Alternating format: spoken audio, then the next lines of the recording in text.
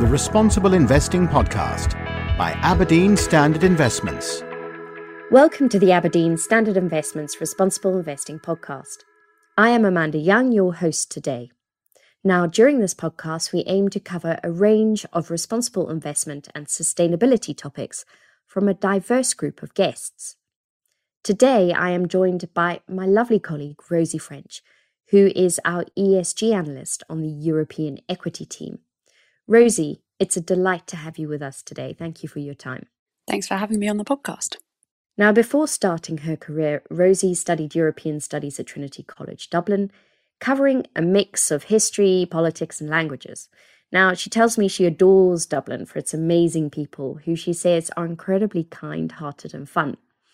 But the other thing she loved about Dublin was being by the sea, so she could go swimming or sailing with only a 20-minute ride from the city centre.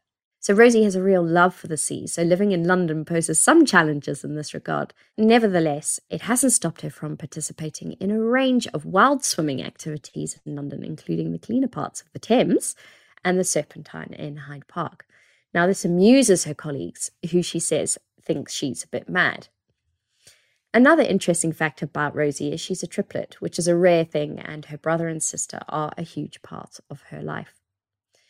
Now, Rosie is my youngest guest so far on this podcast series, so I'm hoping she will be able to provide a unique and fresh perspective from the millennial generation on all things responsible investment.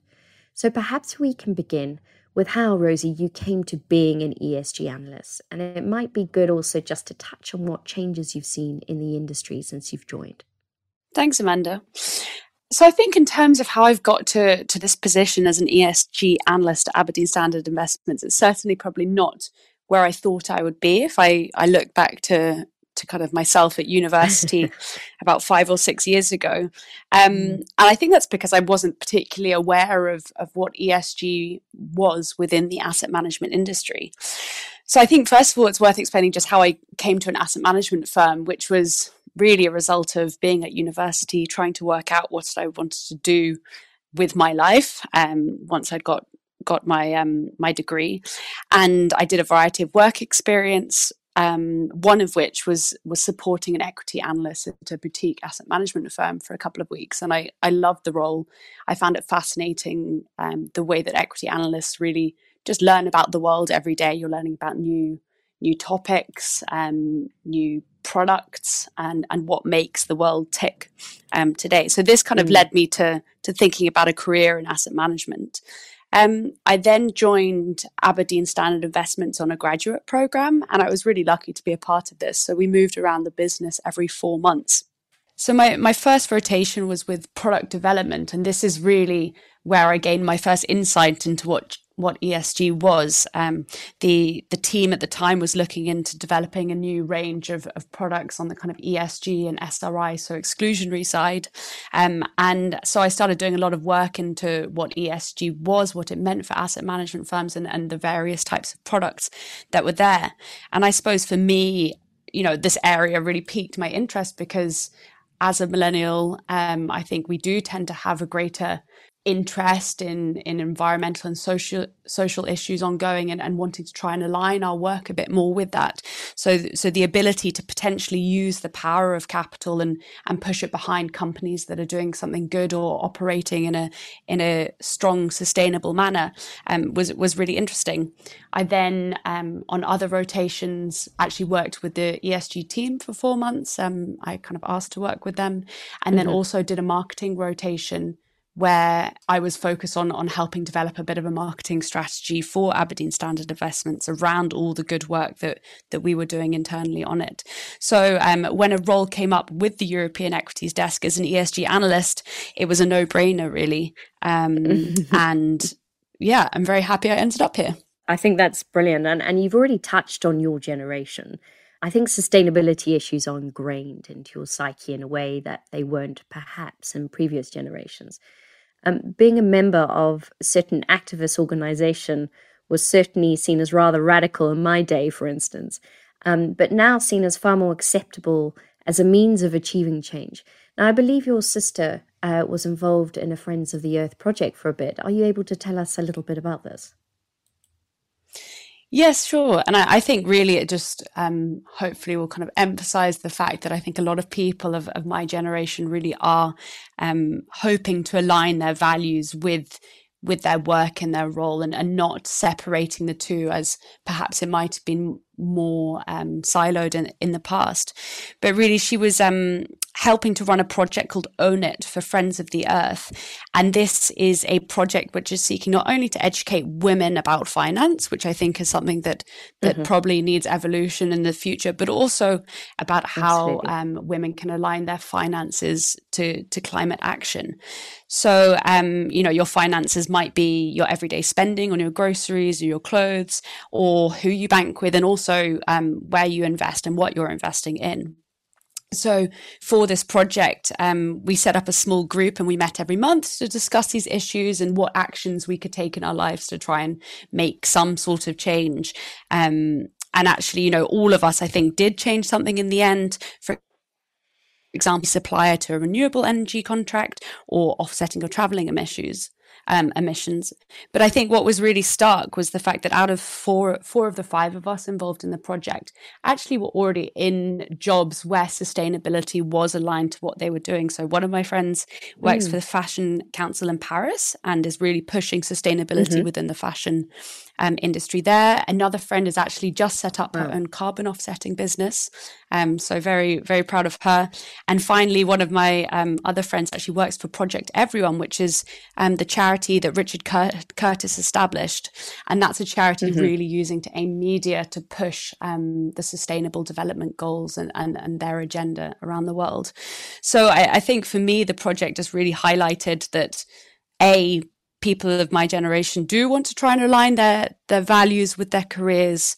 I think sustainability, therefore, for companies, if you're looking at it from an investment perspective, can actually be a key way of recruiting and retaining key talent. I think that's something that's really changing at the moment. Yeah. And I think finally, it also just showed that there's a real opportunity for us at asset management firms, if we can produce the right kind of products and funds to allow people to invest sustainably. I think, the growth drivers are only going to increase. I think that's absolutely brilliant, and it's fantastic to bring that perspective in. Now, working for the European Equity Team, you are certainly also focused on a region which is known as leading when it comes to sustainability issues. Are you able to tell us a little bit about the differences you see between European companies and the rest of the world? Of course, I think a lot of people within the company have more expertise on different regions, but certainly I guess I can try and give a bit of color around why I think European companies really are leading on this. And I think really it comes from their focus on sustainability and very much trying to integrate sustainability into their business models and how that impacts their business strategy, for example. There obviously will be anomalies in different parts of the world, but if you look at, for example, MSCI ESG data, you can see that the average score for Europe is 7 out of 10, whereas for the US it sits at 5, and then in emerging markets it's 3.5. So there is the empirical data that kind of would support the fact that Europe is leading, or European companies are leading on ESG. But I guess try to give a bit more color on what that might mean in practice really is, I think firstly, there's a lot of European companies that are very strong on managing their non-financial risks. And I think this is one way of thinking about a kind of sustainability leader. And then there's also other companies that are producing products or services that are solving or addressing a sustainability topic. So to try and give maybe a little bit more color on kind of what a leader on integrating sustainability into their business model might look like, I think making sure that sustainability is a core part of their business strategy. So for an oil and gas company, for example, including energy transition targets within their business strategy, or carbon emissions targets, for a European clothing retailer to very much have a key KPI on the amount of clothing that they'll sell that will be sustainable, for example. So it's very much a driver of growth for the companies. I think other kind of aspects that you see in Europe a lot are that management teams are taking responsibility for sustainability. So it's less and less left to a sustainability team or a separate part of the business, but management are taking responsibility, and we're seeing them being remunerated on performance on some of the key ESG targets that they're setting for their businesses.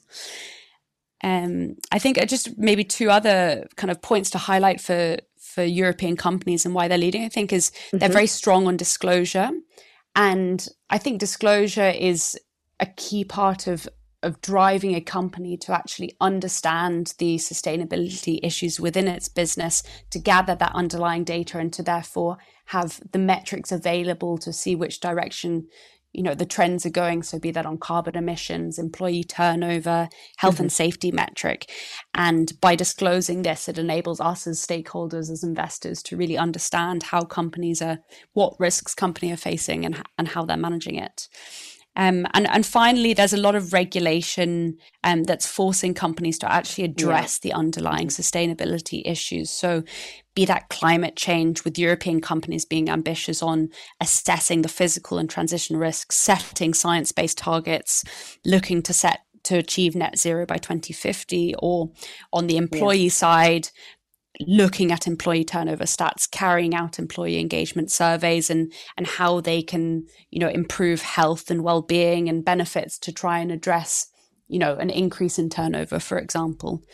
So I think really it just goes to show there's a lot of companies doing a lot on this topic, and it's driven by the EU ambition on topics like climate change, the amount of regulation, forcing companies to improve their disclosure on non-financial risks, and also from the financial benefits, I think, that you see in Europe. So European consumers increasingly want sustainable products. We've seen demand for sustainable clothing went up by 20% in the first half of this year, according to a retailer we spoke to recently.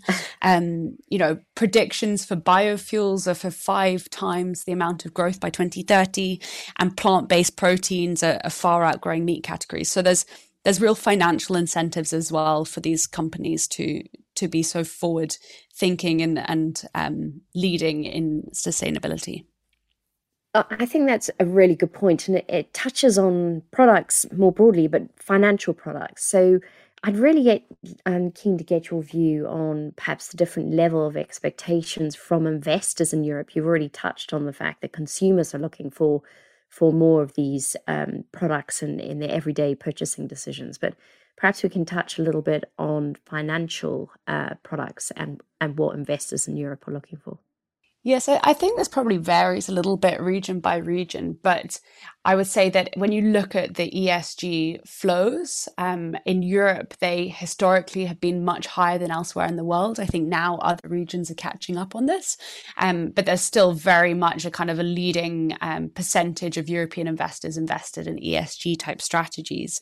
And then when you look across the different markets, I think in the Nordics, you see slightly more mature approach, so really going beyond exclusionary type products and really looking for impact investing, where you can have a measurable environmental and social benefit. And then other markets like France, for example, which is more focused on SRI, looking for so best in class ESG strategies, so with ESG leaders, and maybe excluding areas like tobacco. But I suppose what's positive in Europe is that you have available to actually be able to fill portfolios and products with companies that can meet all these different types of demands. Now, one of the biggest topics of the moment is climate change. You've mentioned it a couple of times. I'm quite keen actually to focus on another issue that I feel is gaining a lot of traction, particularly in Europe at the moment, and that's the issue of diversity and inclusion. Now, I know your team has been really focused on this at the moment as a team. Are you able to tell us a little bit about what it is you're doing, as well as how that maybe feeds into your investment thinking? Yes, of course. So I think the reason that we've become more focused on this was that Equities as a division actually held a forum earlier on in the year on diversity and inclusion. And this was following both an increased internal push from Aberdeen Standard Investments on, our approach to diversity and inclusion within the business and externally. And then, of course, the anti-racist protests that we've seen in the US after the death of George Floyd.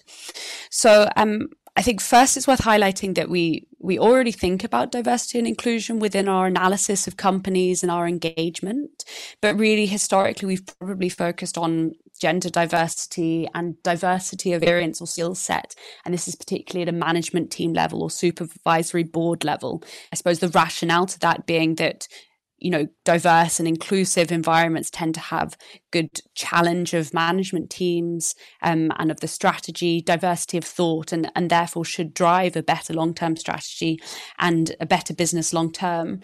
And I think also, you know, diversity and inclusion is key for companies in terms of being able to recruit and retain good talent, and also to be able to reflect their customer base globally and hopefully enhance their sales. So it is a very business relevant topic, but I think we haven't really specifically looked at ethnicity before. And that's really what's come to the fore from a lot of the protests this year. And we recognize this and would like to develop a bit more of a framework or a policy for our team in Europe on how we should engage with companies on this and what we should encourage as best practice. So we've actually been speaking to a real proponent of ethnic diversity. He's called Nels Abbey, and he spoke to us at this equities forum, and it was a fascinating discussion and really thought-provoking. And he's written a book called Think Like a White Man, A Satirical Guide to Conquering the World, which is basically a comic way of highlighting the challenges and obstacles of Black people within the corporate world and the workplace at the moment. And he's also working to develop a disclosure framework that would encourage companies to disclose their ethnic diversity and also ethnic pay gap. And the aim of this is really, you know, again, using disclosure to encourage companies to both understand the position of their business and where their employee base sits in terms of the data, and then also eventually to encourage positive change that better reflects their national or local representation.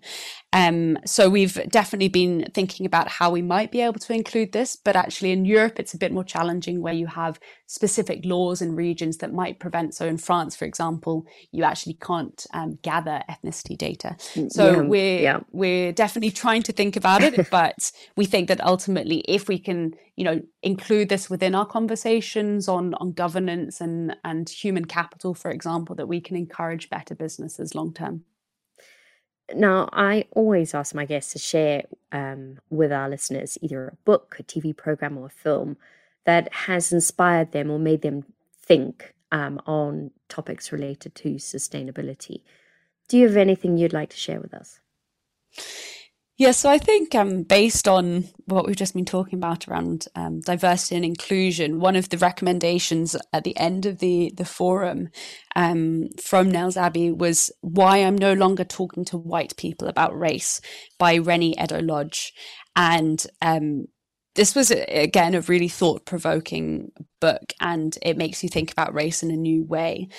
So I actually am lucky enough currently to be living in Notting Hill, and the book even highlighted many elements of Black history in the area that I've never really known about. So such as the violence of the group called the Teddy's Boys in the 1950s against West Indians in the area. And, you know, it just wasn't something that I was aware of or that we'd ever been taught about in school. And also kind of touches on topics such as white privilege and how you get to where you are in society. And yeah, really recommend it. A very, very good read. Well, thank you for that. Now, sadly, we're nearing the end of our time together. Maybe there are some final short thoughts you'd like to share with us, such as what you think the future holds in the responsible investment space.